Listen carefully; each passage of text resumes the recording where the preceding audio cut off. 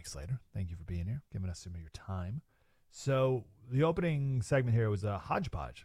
Did a hodgepodge, like 5 or 6 stories. I did not mean for them to all kind of weave together, but looking back on them, they all actually did. And it was all the callers today that helped me see how they weaved together. So we talked to, like one of the stories that you got coming up here is about trades. And we had a caller call in this hour, and then we had someone call in at the end of the 7 o'clock hour, which then transitioned into an entire hour of phone calls in the 8 o'clock hour, all about the trades and different aspects that we'll talk more about as the week goes on. It's just beautiful. It's wonderful. So maybe these stories I shared in the beginning here do all tie in.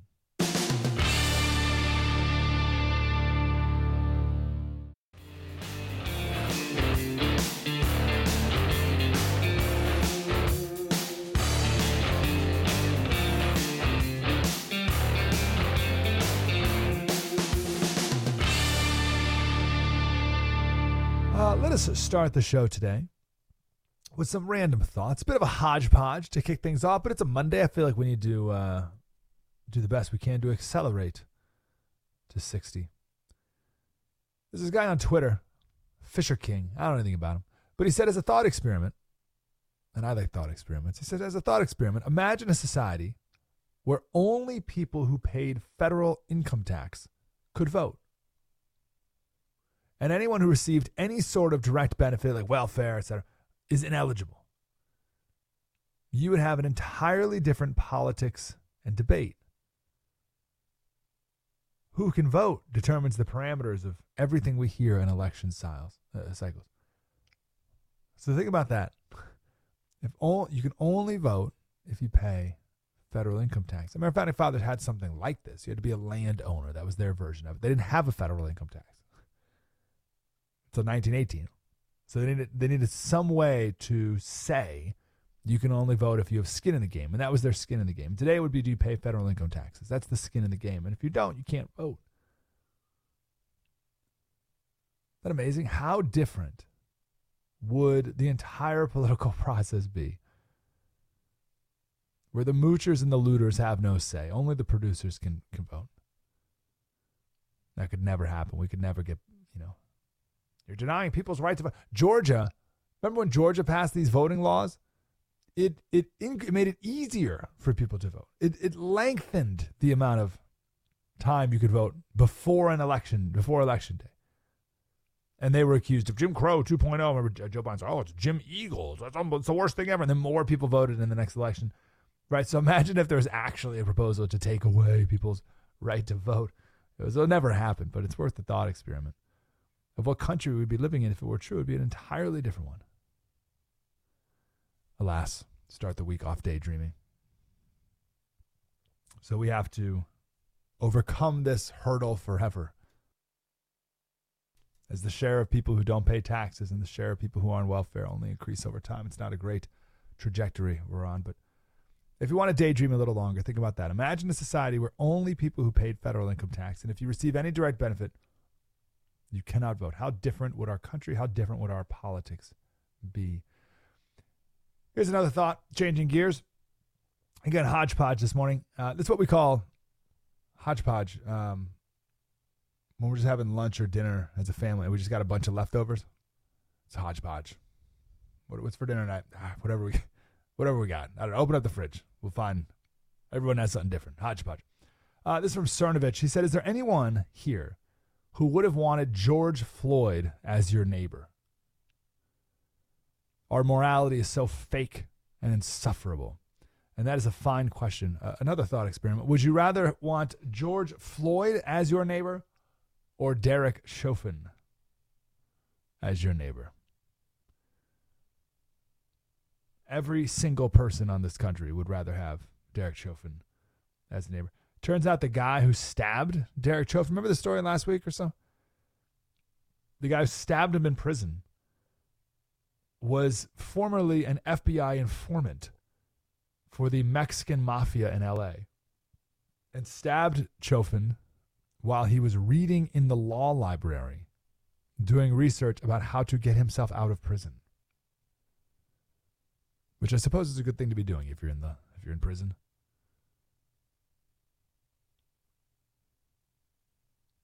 Who would you rather have as your neighbor, George Floyd or Derek Chauvin? Okay, well,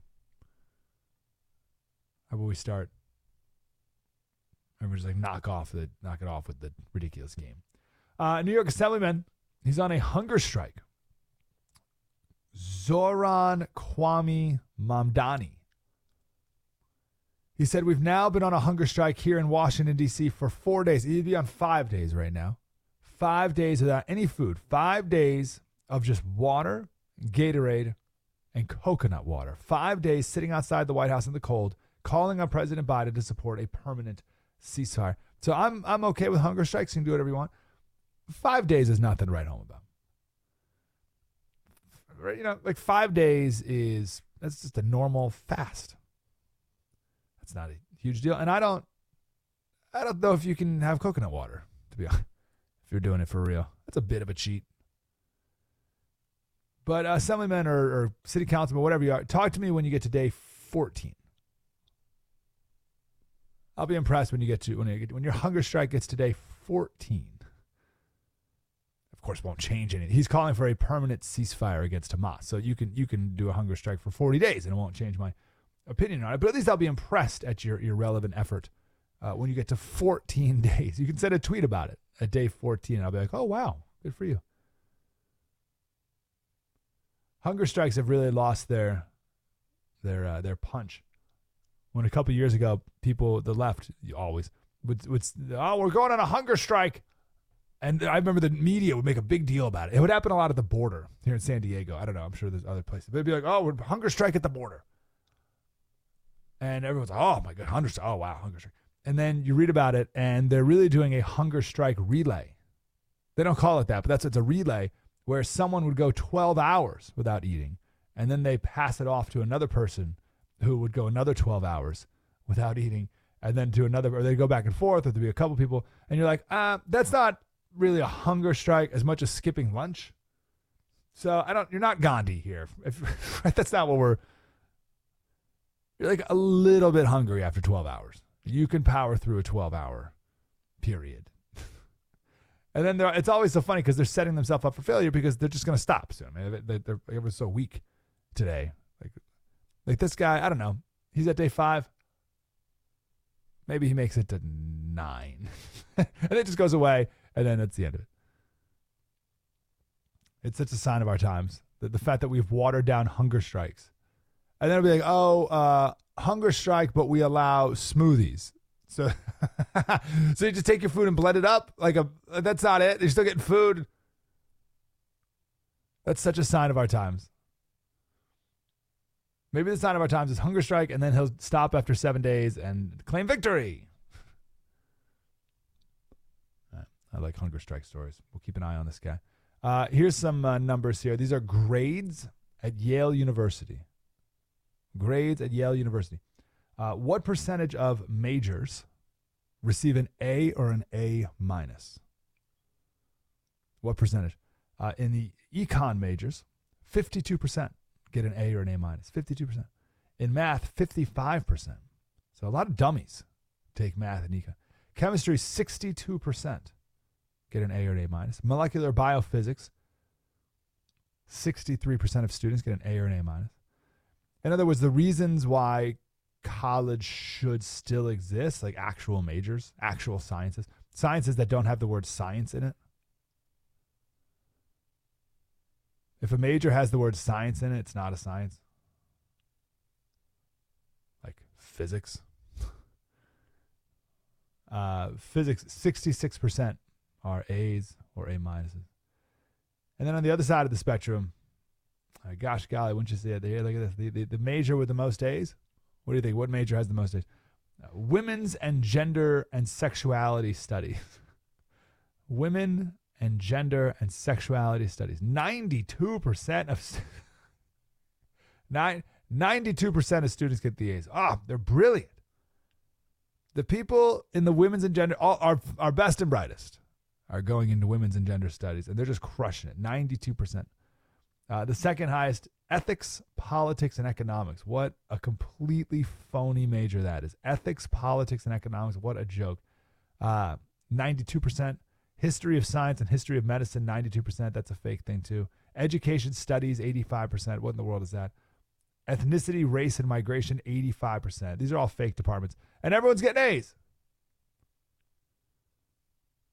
How can someone in the administration not objectively look at that and say, oh, this is a problem? This clearly is not accurate. I think they look at it and they're like, wow, math majors, not as smart as the women's studies and sexuality majors. If you are hiring someone and they say they went to an Ivy League school, for a long time, we've been trained to have a knee-jerk reaction of being impressed. You need to withhold any judgment until you ask them what their major was. And if it's a phony major, they get no credit for having went to an Ivy League school. 79% of Yale students get A's overall. 79%. These schools used to be rigorous when you're in them, and now they're literally impossible to fail out of. 79% get A's. What would be impressive, you want to know how these Ivy League schools can get back in the good graces of people who know, is if only 79% of kids graduated. Then you're like, oh, that's a difficult school. Like, you got to get in, you got to work hard in order to graduate. Only 79% graduate. Today, 79% get A's. 100% graduate. So someone commented on this about hiring Ivy League grads. And they said in the last 15 years, the growing perception is that the drama to value ratio for Ivy League grads is not worth it. That's probably right. Drama to value. Yeah, sure, maybe they're smart and high achieving and all the rest, but what a bunch of work. So much of work to hire them and keep them. Not worth it. Kurt Schlichter. He said, we had an Ivy League student show up wanting to be a law clerk. She was late to the first interview, but we chalked it up to the parking situation because it actually is kind of puzzling. Then she was late to the second interview. My partner met her at the door, told her to leave. She was stunned and offended. Apparently, no one had ever told her no before. None of my lawyers are Ivy League, and I would put them up against anybody. And do put them up against anybody, and we win. Sorry. You're late again. See ya. The drama of hiring you, it's not worth whatever value you think you can bring to the deal here. Speaking of working, there's a picture going around, a couple pictures of people working at the Scranton Army Ammunition Plant. And there's not many of these factories left that make bombs. They make our bombs. And these are quite striking pictures because I don't know what you would imagine a bomb-making facility to look like. But I think when we think factories today, I think in the people who don't know anything about factories, you may work in a factory, so you have your perception of a factory. But I think most people who don't know anything about factories think that all factories look like the BMW car manufacturing assembly line, where it's giant robots and like the big, huge, and then pristine white factory floors, and it's glass on one wall's glass, so like tourists can come by and watch these factories. That's not what the Scranton Army Ammunition Plant looks like. These are filthy, like, coal mining factories in a giant old brick building. But here's the most striking thing. All of the men in the assembly line, all of them, are well over 50, if not in their 60s. And there are, at least in these pictures that are going around, there are no young people in this factory. What in the world is going to happen in definitely 10 years when all these guys are not working at the factory anymore? Who is going to work here? I don't even know if you hired a army recruiting of like a whole factory of young people. I don't even know if there's enough time to train the young people to do an effective job now. If you start now, where are the young people? Who's going to take over making our bombs? We're going to outsource that to China too?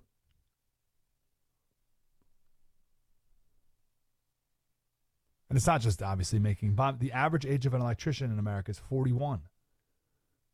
Plumber's 41. Construction worker, average age 42. Where are the 22-year-old electricians who are pushing that average further down? Actually, you know what? It ties into the American dream. Last week we talked about the American dream a lot, and we talked about what I would describe as the poorly and inaccurately defined American dream. And when you do that, one of the ways of American dream was new home. Everyone has to own a home. So we poorly defined the American dream, which led to very bad policy, and we saw a massive housing collapse. And another part of the American dream that we poorly defined is that everyone's got to go to college. Everyone's got to go to a 4-year college.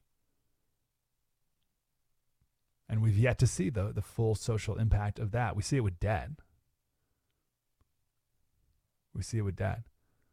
Oh, I got to find this fact. Let me find it during the break. It breaks down the people who have paid their college debt back, men and women. And it's the women who haven't paid their debt back, which is interesting. I'll give you the numbers for that in a minute here. But we've been pushing kids into 4-year degrees, and other than the debt, we don't even see the full effect of that, because one of the consequences is we literally won't have people making things. We don't have people making things here. There won't be enough people to work at the Scranton Army ammunition plant. What do? Oh, they all went to 4-year colleges. Too good for that. We had a roofer call in the other day, and he said he's worked his whole life, hard work, wanting to give the best life possible to his kids, and he offered his, I think, 2 kids, I think he said, opportunities in the roofing world to stay in the family business and connections that he had that they could take advantage of, and they each said, too hard, don't wanna. And we're like, oh, good for you, American dream. Right? The American dream is to live a better life than what your father did. So dad's a roofer, and now these kids are going to go off to college, and they're going to go live a safer, or I don't know, like a easier. Okay, great. Who's going to put the roofs on our houses? Guatemalans. That's it. Bring in the illegals. Problem solved. Slater, what are you worried about? The Americans will go to college, and the illegals will do all the work that the Americans don't want to do.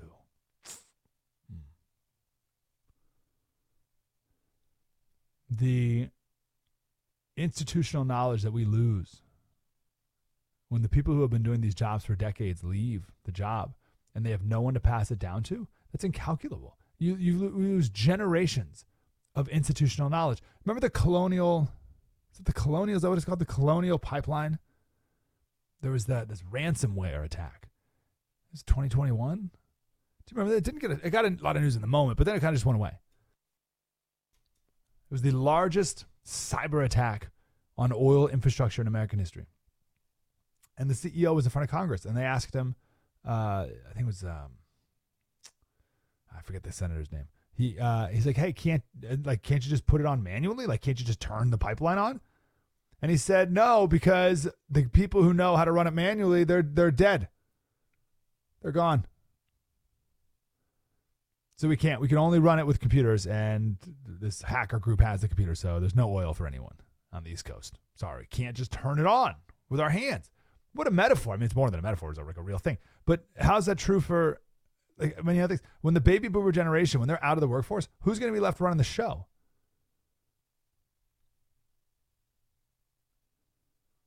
I don't know the answer to that. I don't know. I don't like the answer to that, whether it's industries where there will be no one taking over, like different manufacturing jobs or critical infrastructure jobs or like real jobs with your hands, electrician or whatever, or these industries are going to be taken over and run by millennials who you wouldn't want taking over anything. There are no middle-aged men working the lines at this Scranton Army ammunitions plant.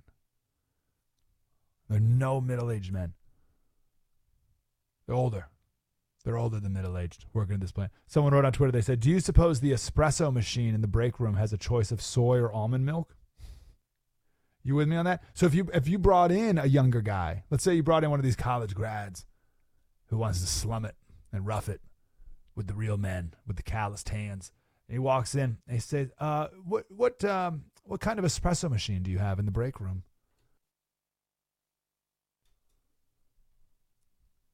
Do you have soy milk there or no?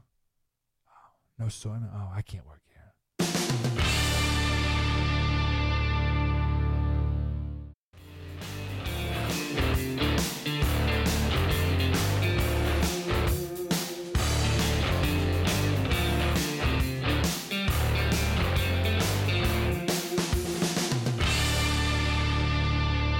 Welcome back to Breitbart News Daily. You're going to hear all about this COP28 thing going on in Dubai, of all places.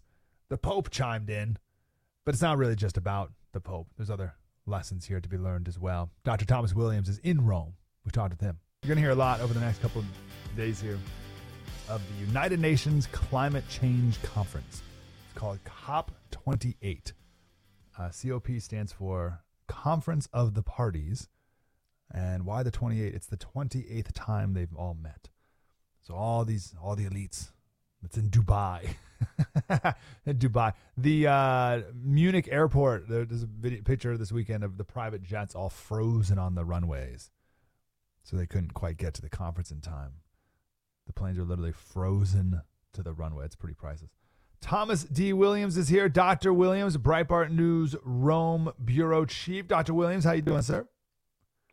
Mike Slater, what a pleasure to be with you. I was laughing my head off when I saw the frozen planes. I mean, the hypocrisy is so thick, but it is very ironic that they got stuck to the runway. I mean, what are we doing? Like, you couldn't write that one any better. That's too much of a leg off. So I wanted to ask you a couple things. The Pope chimed in on this. He said it has now become clear that the climate change presently taking place stems from the overheating of the planet caused chiefly by the increase of greenhouse gases in the atmosphere due to human activity, unsustainable for our ecosystem. And then the conclusion, the footprint of a few nations is responsible for a deeply troubling ecological debt. Therefore, it would be only fair to find suitable means of remitting the financial debts that burden other peoples, not least in light of the ecological debt that they are owed. So I want to ask you, sir, like, being a good steward of the planet, great biblical value, wonderful. Why, though, does the Pope go to this redistribution of wealth through global government schemes as the solution? Well, I fear, Mike, that this just goes back to his history, his roots. I think he, especially now later on in his pontificate, he resembles more and more one of these petty Latin American dictators. Honestly, he just has allied himself with global left-wing causes. He is good friends with Antonio Guterres over at the Secretary General at the United Nations. He has bought into the stories that are told about climate change. He refuses to look at anything that doesn't follow that certain consensus, and so he's just mired in this idea that the world is ending. And frankly, it's very theologically suspect as well. Honestly, he's taken a very apocalyptic stance, which, I know kind of flies in the face of Christian hope and an understanding of God as the Lord of the universe rather than human beings. But anyway, I think that it's just a very, very problematic situation, with the only upside being that I don't think terribly many people are listening to him. That's a very big but anyways. You know what I mean? Yeah. Which is an interesting figure of speech. You have the yada, yada, yada, but you did a but anyways. It's like, no. That's a pretty big thing that you just spoke over briefly that he seems to be missing. Well, yeah, I think it is. And I think that, it's interesting because many of us early on sensed that there was something very fishy about this forced, and I say this in quotation marks, forced scientific consensus surrounding the idea of climate change. And now it's becoming more and more clear. And now more and more scientists are speaking out and saying, whoa. Yes, the planet's gotten a little warmer, but that doesn't mean that there is any kind of a climate emergency or crisis. And so unfortunately, the Pope is still back on that. And I think it's something that's been manipulated in order to burden first world nations, particularly the United States, which, as we know, unfortunately, the Pope really does not care for at all. He would like to see the U.S. taxed to pay for the rest of the world. He'd like to see it kind of downgraded as world power. But fortunately, there are enough of us out there, I think, that are not looking for that, and I don't think we're going to let it happen. You wrote an article about a week ago about what the Pope did to Cardinal Raymond Burke and taking away his Vatican apartment and taking away his monthly salary. What's the story here? What happened? Well, this is another thing. I think that as he senses that the end is near, that his own pontificate is drawing to a close, he is tying up a lot of loose ends. And we've seen him just in 1 month, just in the month of November, he publicly punished two conservative prelates. One was the Bishop of Tyler, Texas, whom he basically deposed from his diocese. He was only 65 years old, so he had 10 years left till retirement, but he said, no, you are no longer going to be the bishop here. And then his old nemesis, Cardinal Burke. Cardinal Burke, by the way, who has always said publicly, I am no enemy of the Pope. I will speak up when I think he's wrong about things. I will, because it's my obligation as a cardinal, but I have no ill will toward the Pope, and I do not consider him my enemy. And Pope Francis comes back now, and behind this closed-door meeting, but we have lots of confirmation of what exactly was said, the Pope called him my enemy, Cardinal Burke, and he said that I'm taking away his Rome apartment and I'm taking away this monthly stipend he gets as a retired cardinal. And, I think for any objective observer, this is just pure vindictiveness, because Cardinal Burke can do nothing to him. Cardinal Burke has done nothing to him. He's challenged him on some issues. Initially, early on in his pontificate, Pope Francis said, I want to be questioned. I want to be challenged. If you have criticisms, bring them on. But, it turned out to be evident very quickly on that was not true. He did not want that. And anytime anybody has spoken up or questioned anything he's done, he has shown himself to be very, very thin-skinned and very vindictive.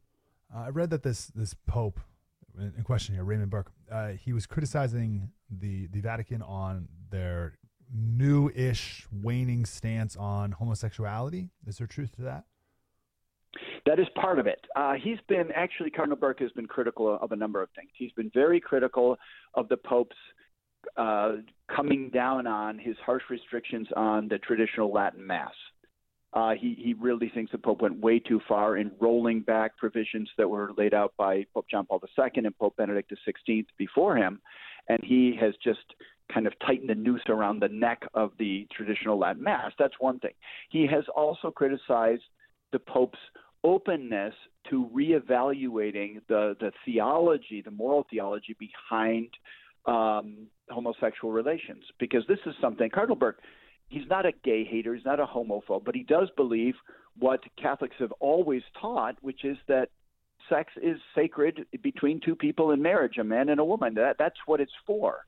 It's not for, these other expressions. And so, this is something that he's kind of drawn the line on. Another thing recently was this move by the Pope to bring in this new synodal method, this idea that the way decisions should be made in the church are through these synodal meetings, which are very easy to manipulate. These are bureaucratic meetings. They obviously don't involve most of the faithful. They involve people who like that kind of thing. And usually the loudest with the strongest progressive causes are the ones who really end up co-opting them. So all these things kind of just this cluster of issues are things that Cardinal Burke has found really unacceptable about where Pope Francis is leading the church, and he has said so. He said so respectfully, but he's also said so clearly. We got about 45 seconds. I saw, Dr. Williams, a video, and I had no context to it at all. So that's why I'm asking. Where the Pope was sitting there in his chair, and there was like a carnival or a carnival, I suppose, taking place around him. Do you know the video I'm talking about? And I thought it was AI. I thought it was made up, and there were all these like circus performers dancing all around him, and provocatively so. It was a very bizarre thing. What was it? No, that happened recently. That happened. I don't think that the Pope always has control over those things. I'll just say one thing in his favor in this case. Yeah. I don't think this is something that he knew was going to happen and he signed up for. He does allow a lot of things to happen like that. And if they say to him in the Vatican, we're bringing in some performers and they really want to do this thing for you, he says, okay, and I don't think it's necessarily then it's on his people, that, right? Isn't it on the people to kind of control the optics of this? Absolutely. Yeah, where's it seems lacking reverence, but I don't even know what that is. Like, what is that moment that where people come and do stuff? That was at a weekly general audience in the Paul VI Hall within the Vatican. So they were invited in, and they did this little act, this little show in front of the Pope and in front of all the people who were gathered for his weekly teaching moment, this general audience that he does every Wednesday.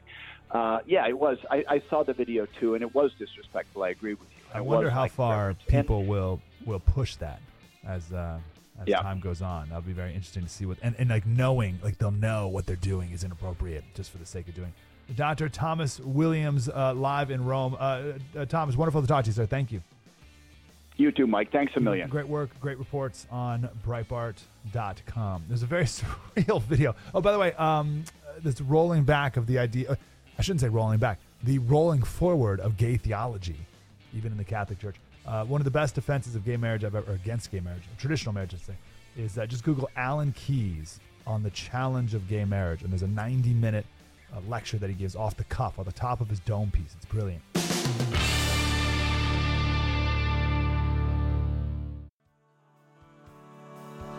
I'm American made. I got American parts. Thanks for listening to Breitbart News Daily. Again, we had, I don't know, maybe 2 hours of phone calls today that were great. So many different themes. And the one that we just wrapped up the show with, so it's on top of mind, is this idea that young people today don't want to get dirty. They're unwilling to do a job that requires you to get dirty. Like, what? Where did that come from? Where did this aversion, it's not even the right word, there's a different word I got to find, aversion to dirt happen? What's that about? Chat about that and others tomorrow. Mike Slater, Breitbart News Daily. Spread the word. Apologize.